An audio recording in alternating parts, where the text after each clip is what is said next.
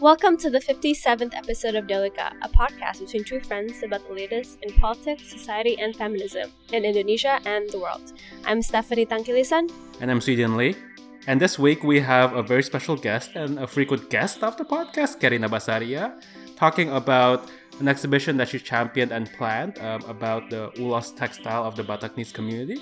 And in it we talk about what is Ulos and a little bit of a primer on Batak culture and the function and meaning of Ulos, as well as the exploitation of labor and the creation of Ulos and Ulos as an art itself, and how the people who make this art are not being regarded as the artisans they truly are. We also talk a little bit about Indonesian heritage, the complicated issues around cultural appropriation between different segments of Indonesian heritage, and what it really means to be proud of the diversity that is our culture, not just the nationalistic culture that we're force-fed by, people in power. We also want to take this moment to give a mention to the tragedy that happened in Palu and Donggala in Sulawesi. As of today, October 4th, there's been more than 1,400 victims to the tsunami and earthquake that impacted that region, and our thoughts go out to everyone who is affected by this tragedy, and we hope that President Jokowi and the relief efforts that are going on over there can continue to work hard and save as many lives as possible. Anyway, back to this episode, and Carrie. So here's to it.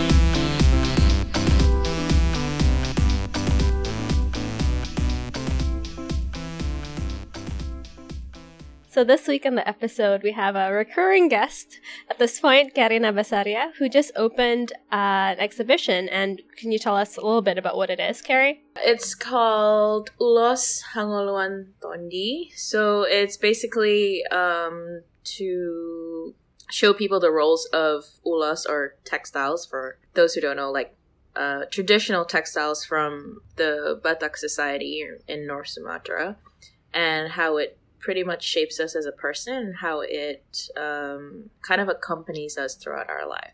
Can you talk a little bit more about who are the Batak people, for people who don't know, and like why is Ulos so important in the community in general? For those who don't know, Batak is, I guess, a tribe, or like one of the tribes in North Sumatra around Lake Toba. If you don't know Lake Toba, then Google it. I guess it's a pretty important lake in history. It's also a pretty big lake. It's the biggest lake in Indonesia. Yeah, it's the biggest lake in Indonesia, and it's the deepest in Southeast Asia. And like its eruption, there's a volcano in the middle of it. Yes, there's a dormant volcano in the middle of it, and like when it erupted, it caused like ice age all the way to Europe. Like the whole Toba effect. If you are a geologist or # former geography student, I see. Yeah. But so we're actually like, there's 5 tribes, but we were kind of bunched into one by the Dutch because they couldn't be bothered to remember each one of our names. Because #colonialism. Yes, #colonialism. But anyways, I'm Batak Toba, so we're people like deep in the heart of Toba, like we're in the middle of it all. Hence the name Tobas, because we're by the lake.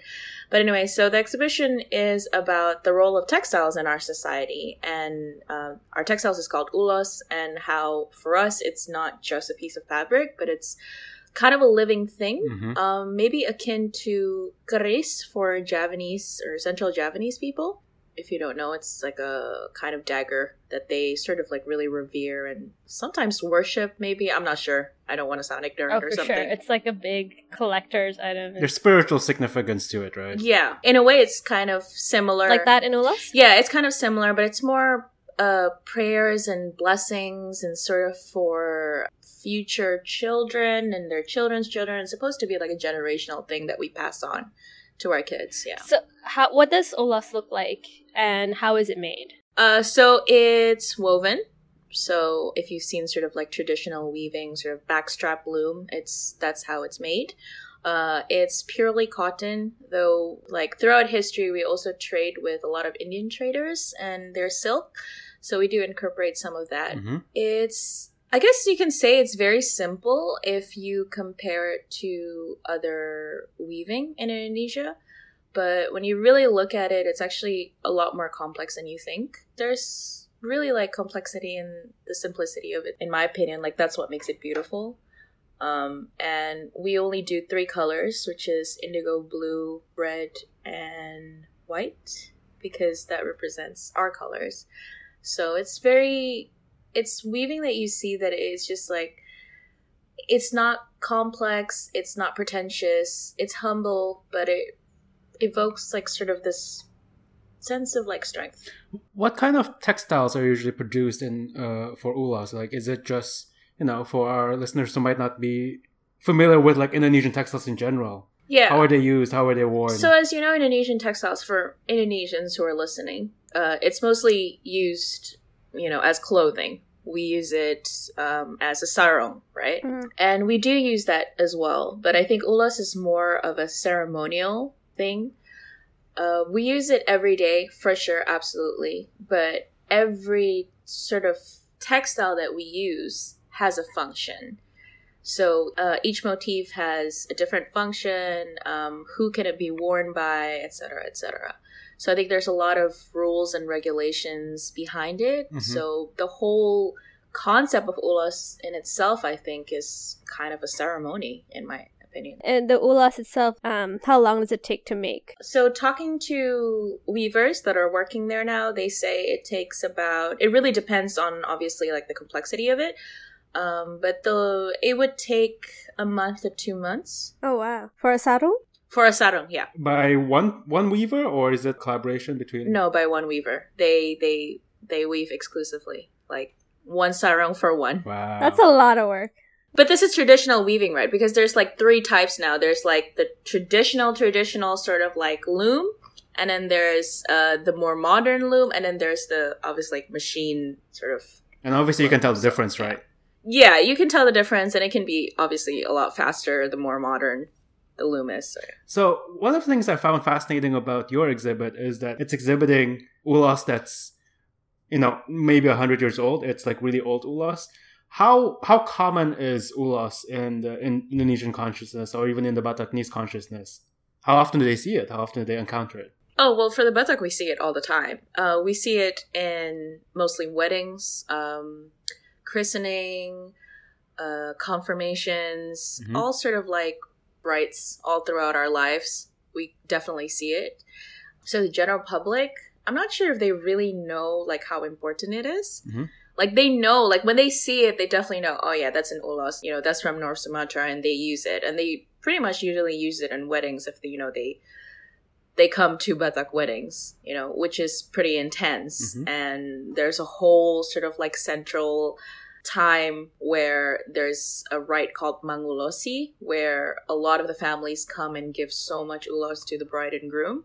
So they would probably see that. And if I do talk to, like, non-Bataknese, that's like their memory of it is like, Mm-hmm. oh yeah, you guys are always, like, giving these textiles to the bride and groom. It sounds like ulas is literally like a fabric that holds people together, holds communities together. Yeah, we like to say that the threads of ulas is kind of what makes us us. Obviously, there's different meanings. So we have an ulas which you give to an expecting mother when she's just 7 months pregnant, which I think is pretty common in Indonesia. It's the 7th month marker is pretty significant. And we give it in terms of, like, we hope that you're going to have a safe birth and that your child is going to, be healthy, and et cetera, et cetera. Mm-hmm. When your baby is christened, it's more of a prayer and blessing thing that there'll always be a child of God and they'll be protected. And a lot of it is really about protection. A lot of it, the sort of the actual physical act of draping the ulas around a person itself is sort of like a shield against sort of bad spirits and harm and etc. And I think that's, like, sort of the general pattern in all different ceremonies and rites.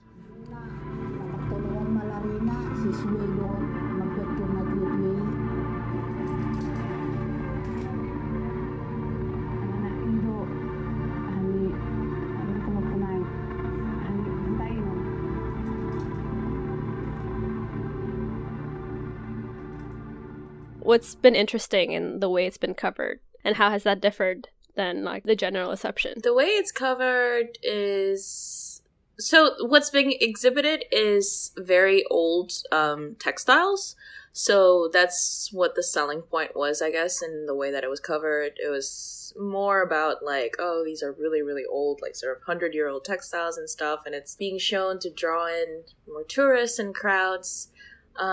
Obviously we were interviewed there, but I guess at the end of the day, they were just more interested in sort of like the heritage side of it, when I guess our narrative is more about the people behind the textiles in a way, I guess, and sort of identities behind the textiles. So yeah. Do you think some of the younger generation Batak people are starting to lose touch with that culture and that use of ceremonial textiles? Yeah, absolutely.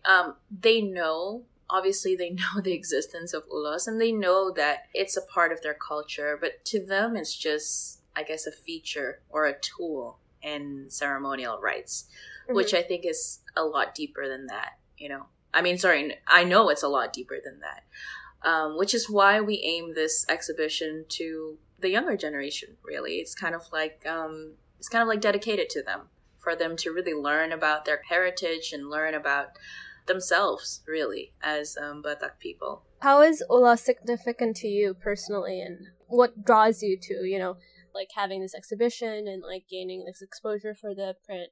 I think having lived abroad for so long, you tend to lose your identity. Like, you tend to lose your identity a little bit, or where you come from, you know, from my personal experience. So when I came back to Indonesia, I was, and I've always been really, really interested in Batak culture as a whole.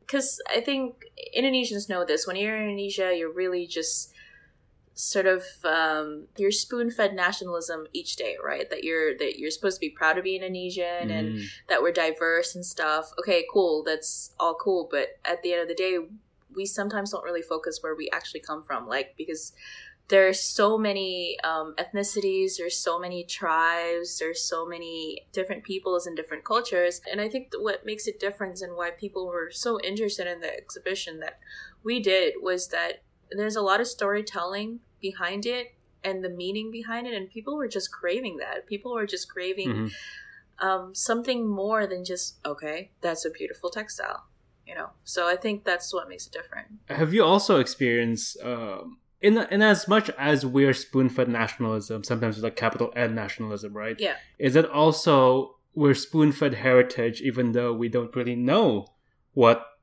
goes beyond the textbook definition of heritage, of Indonesian heritage? Absolutely.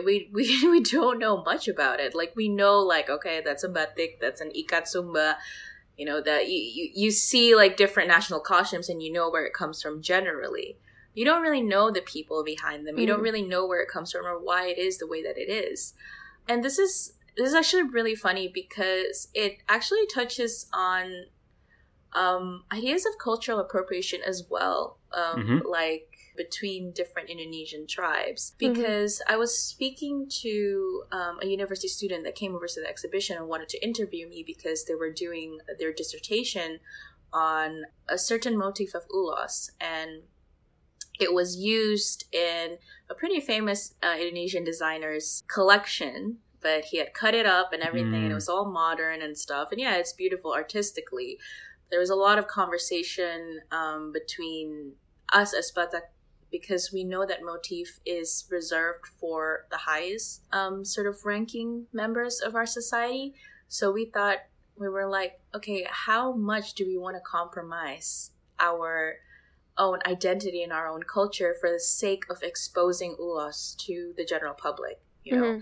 And for a lot of us, for me, it was really painful to see, because I just know that's a really important textile and that's a really important motif.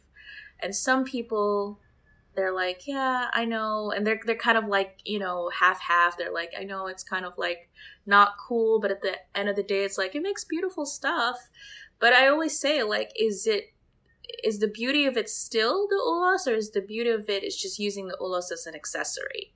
And I think that's, you know, that goes into talks of like what I said about cultural appropriation. People like the beautiful things and they use it as an accessory, but they don't really know what it really means.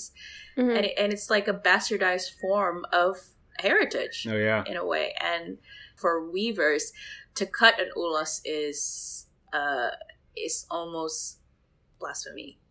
Would you have been more open to the idea of modern interpretation of ulas if the kind of interpretation still respected the heritage and the history behind it, instead of just like, oh, here's a cool pattern, let's play around with it? Yeah, absolutely. Ulas is very there's a formula to it. I think a lot of woven textiles it's mathematics at the end of the day. There's a formula. Yeah. So there's actually an app being developed, or like a software being developed in Sumatra, in North Sumatra by local IT students there, where they insert a bunch of reference and patterns of ulas, and the computer, I guess it's a sort of AI and machine learning, and they kind of spew out their interpretations of ulas according to sort of the references and patterns. Yeah. And it's been woven, and it actually looks pretty cool because it definitely stays true to the patterns of ulas, but you can definitely see that it's modern and that it can be used in that fashion. I think those patterns, you can be used as fashion, you can be used as souvenir and all this kind of thing.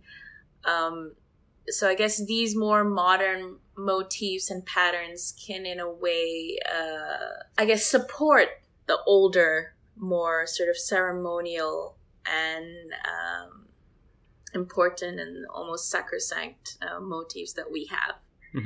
So you just need to diversify those patterns, in my opinion, I think.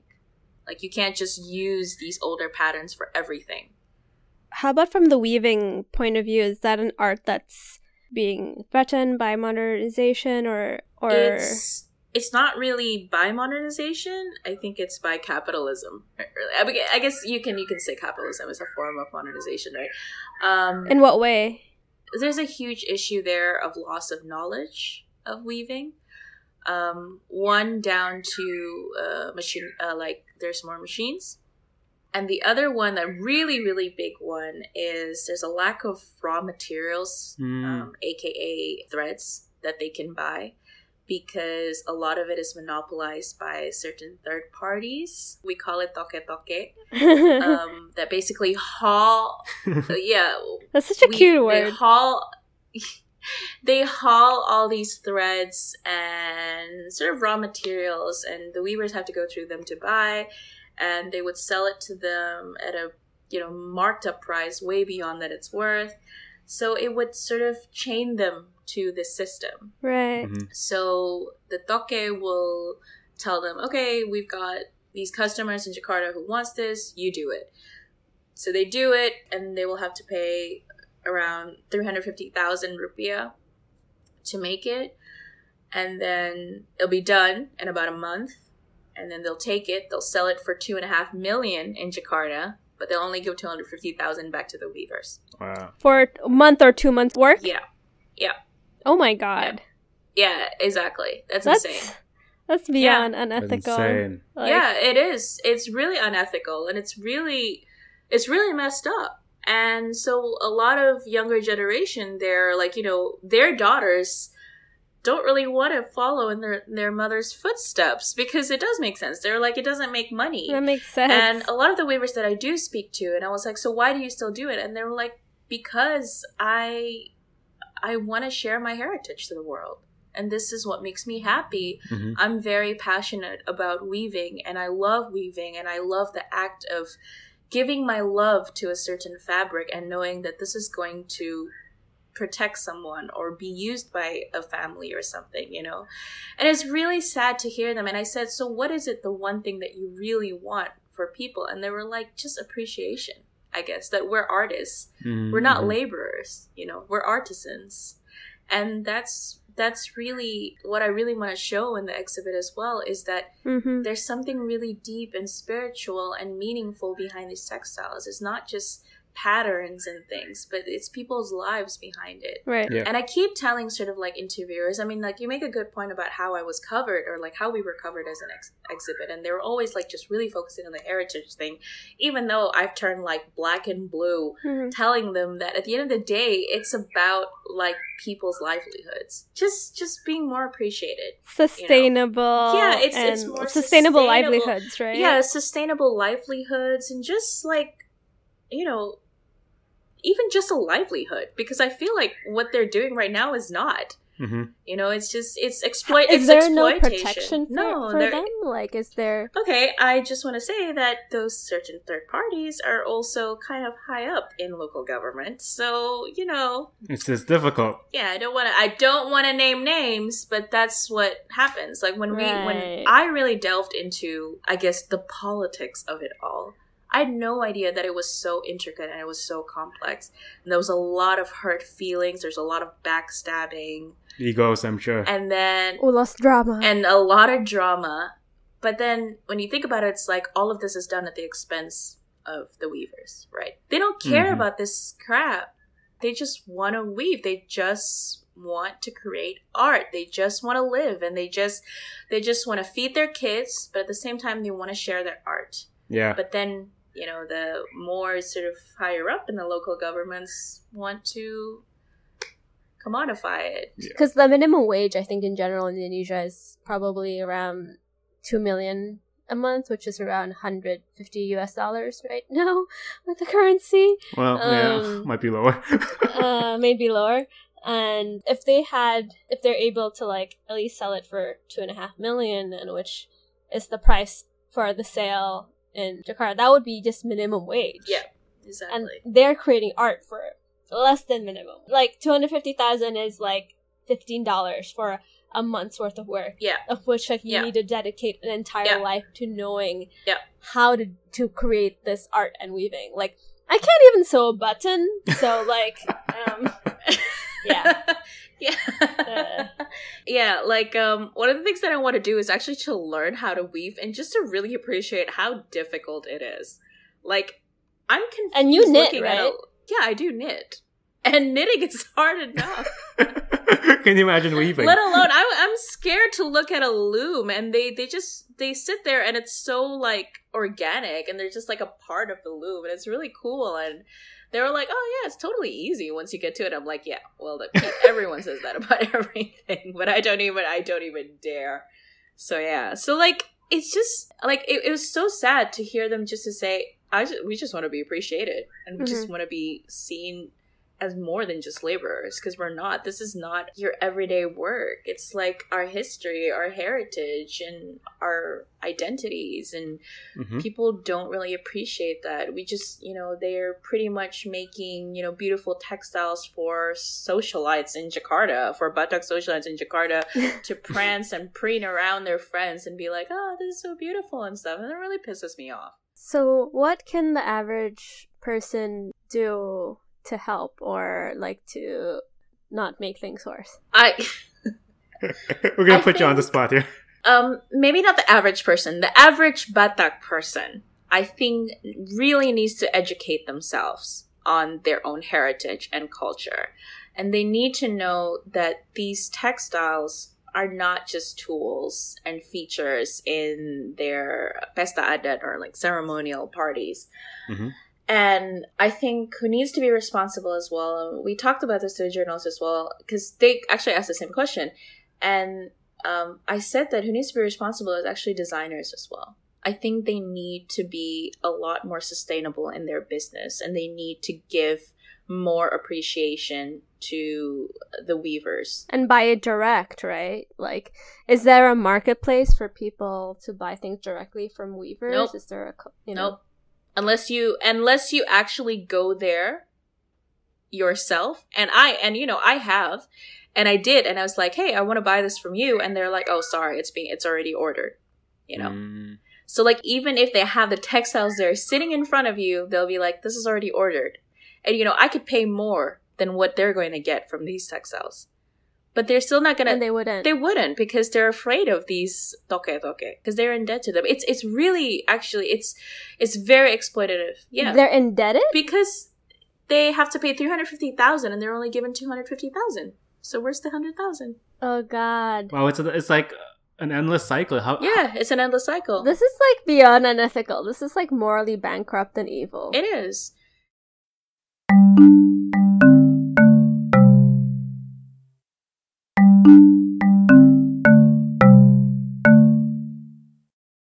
What I'm hearing here is almost like something resembling gatekeepers into Indonesian culture. It's almost like you have to go through this person and this person and this person in order to get to the thing. Oh, And yeah, usually I think it's so, like too. a person of a lot of privilege. Oh yeah, and a lot of power. Yeah, absolutely. And they're usually 90% men. Ooh. That's what really bothers me, is that a lot of these weavers are women. And a lot of these so-called textile designers or people who you can buy, beautiful custom-made ulos are all men. Mm-hmm. Damn. And I remember talking to one about making ulos textile more sustainable, and he's like, I've been doing this for 6-7 years, and I've been trying to do the same and stuff, and it's just not like, it's not working. They're so difficult and stuff. And I told my mother, and I was like, I wonder if it's because his approach as a man is, it's hard for them to really digest. Yeah. I don't know. It's very confrontational. It's very head on. It's very blunt. They sometimes blame the weavers for being tricky and stuff like that. And it really bothers me. It sounds like there's no equal fitting of like collaboration between designer and weaver, right? It's treated like, you're supposed to produce the thing that I'm gonna make into beautiful art, not recognizing there's already beautiful art to begin with. Yeah, but like, I think people just need to learn more about it and stop being so ignorant and treating this as just costumes, because it's not. It's people's lives and people's culture and heritage. And respect the pattern, right? It's all and respect the pattern itself. I know that there's a lot of batik patterns that we don't use anyway because they're Right. They're reserved for like Kraton Jogja or like Kraton Solo and etc. But I don't think people really know that either. No, they don't. There's never been a batik exhibition that really talks about batik and its motif and why it is the way that it is. And for example, in Cirebon, you said that it's really beautiful, and people don't really know that colorful batiks are Chinese influence. Mm-hmm. Because before that, if you go to Solo, traditional batik is really browns and whites and very dark and very earthy because that's the style. And the Chinese came, brought colors, and then it became, Cirebon or like Peranakan batik, and people don't really know that. And it's the same as ulos. Like our traditional is red, white, and blue. And then when we traded with Indians, they brought silk, they brought dyes, and then it turned into these beautiful Angkola textiles, which is a different Batak tribe. So in a way, you can also really study the history of Indonesia as a country and its migration patterns through textile. Mm-hmm. Yeah. The true history. The true history. And it's like, in researching some of my own stuff, it's like what you're talking about, Chinese style print. It's like, I think it's really strong point. Like whenever sometimes I want to point out at like racist politicians who are wearing colorful batik and who are denying Chinese Indonesians as Indonesians, as do you know what you're wearing is influenced by Chinese immigrants, and that literally our influence is woven to your back through its textiles. Absolutely, 100%. I think it's so interesting. I gotta say, all of these conversations about Indonesian identity seems like conversations that don't really exist in the mainstream space. Nobody wants to sort of like rock the boat and talk about like, we love our culture and our identity. Yeah. But we don't love the people who make it. Yeah, exactly. And who are actually making this beautiful thing that we think is so integral to our identity and so integral to what we love about our culture. Yeah. So what are the next steps for this exhibit? What are the next steps for, your project and raising awareness about ulos? There's a couple of ideas that we wanted to do. So a lot of the weavers that we spoke to are really interested about learning older forms of making ulos. One of it is natural dyes. So it's being done here and there, but it's not really been spread out through all the weavers. So we talked about having someone who actually knows natural dyes, which is, we wanted to create sort of like a mobile workshop where we go to different weaving villages and the next, and to teach them about natural dyes. Because these weavers can't actually go to different places because, one, it takes money. Right. Two, they have to finish their work. And three, usually their husbands are kind of like iffy about them traveling out of the village that much, like that far. Mm-hmm. So we talked about actually going to these different villages and bringing the information to them where they can talk, collaborate, share with weavers who can travel and want to travel. And usually these are younger ones. Younger and unmarried weavers are easier for them to travel. Yeah. They can actually go to these places and be like, hey, yeah, I have this, I have some information to share. Because throughout history, how ulos motifs really develop is by sharing and collaborating between different weavers. Oh, cool. But now they're stuck in different, villages, and they're just there. They're not really interacting with different areas. So it's all stagnant. Mm-hmm. So that's what we want to induce. We kind of want to induce an artificial sort of like creative community, it sounds like. Community. Sort of like that sort of organic sort of collaboration that happened, many, many years ago. But now, we want them to be able to talk to each other. There are thoughts about actually reviving cotton growing in Sumatra because we used to do it. Oh, wow. Just in a small scale, sort of a more sustainable scale in Samosir area, for example, because some people are actually doing it there. But they need to actually obviously process the cotton to threads, right? Yeah. And they've also lost that the knowledge. They've also lost that knowledge. But I did speak to a couple of weavers from Sumba who's more than happy to come to Sumatra and teach it again. Wow. That's so beautiful. You're going to have this, it's so amazing. And for the natural dyes, it's actually someone from Java who's interested in going and teaching them. So I think it's so fantastic. I think there's this cross-cultural collaboration between different weavers in Indonesia who wants to like, hey, yeah, you used to know how to do this, but obviously you've lost the knowledge. But, let me remind you again so that it can be revived there again. Wow, that's beautiful. So how long is the exhibit still going on at Museum Textile? And how do our listeners, if they're in Jakarta, how do they get there and the details? Yes. A little product shilling here. If you are in Jakarta and if you're interested in the exhibition, it's still going on. It's in West Jakarta. It's actually very close from Plaza Indonesia and Grand Indonesia. And the easiest to get there is by... Those are the landmarks. Yeah. And the Hashtag Indonesian landmarks. Hashtag Jakarta landmarks. Malls. But yeah, so it's close to Tanah Abang, but it's very easy to go via Sleepy if you want. But just Google it; it's pretty easy. It's relatively easy to get to, and come over. It's from 9 a.m. to 4 p.m. I look forward to seeing you there if you guys want to check it out. I think it closes on October 7th. Closes on October 7th. Is there an Instagram that can be Yes, follow us at Tobatenun. That's Tobatenun. And I assume it's good to follow that for further updates beyond this exhibition. Yeah, absolutely, because it's not just a Instagram for our exhibition. So Cool.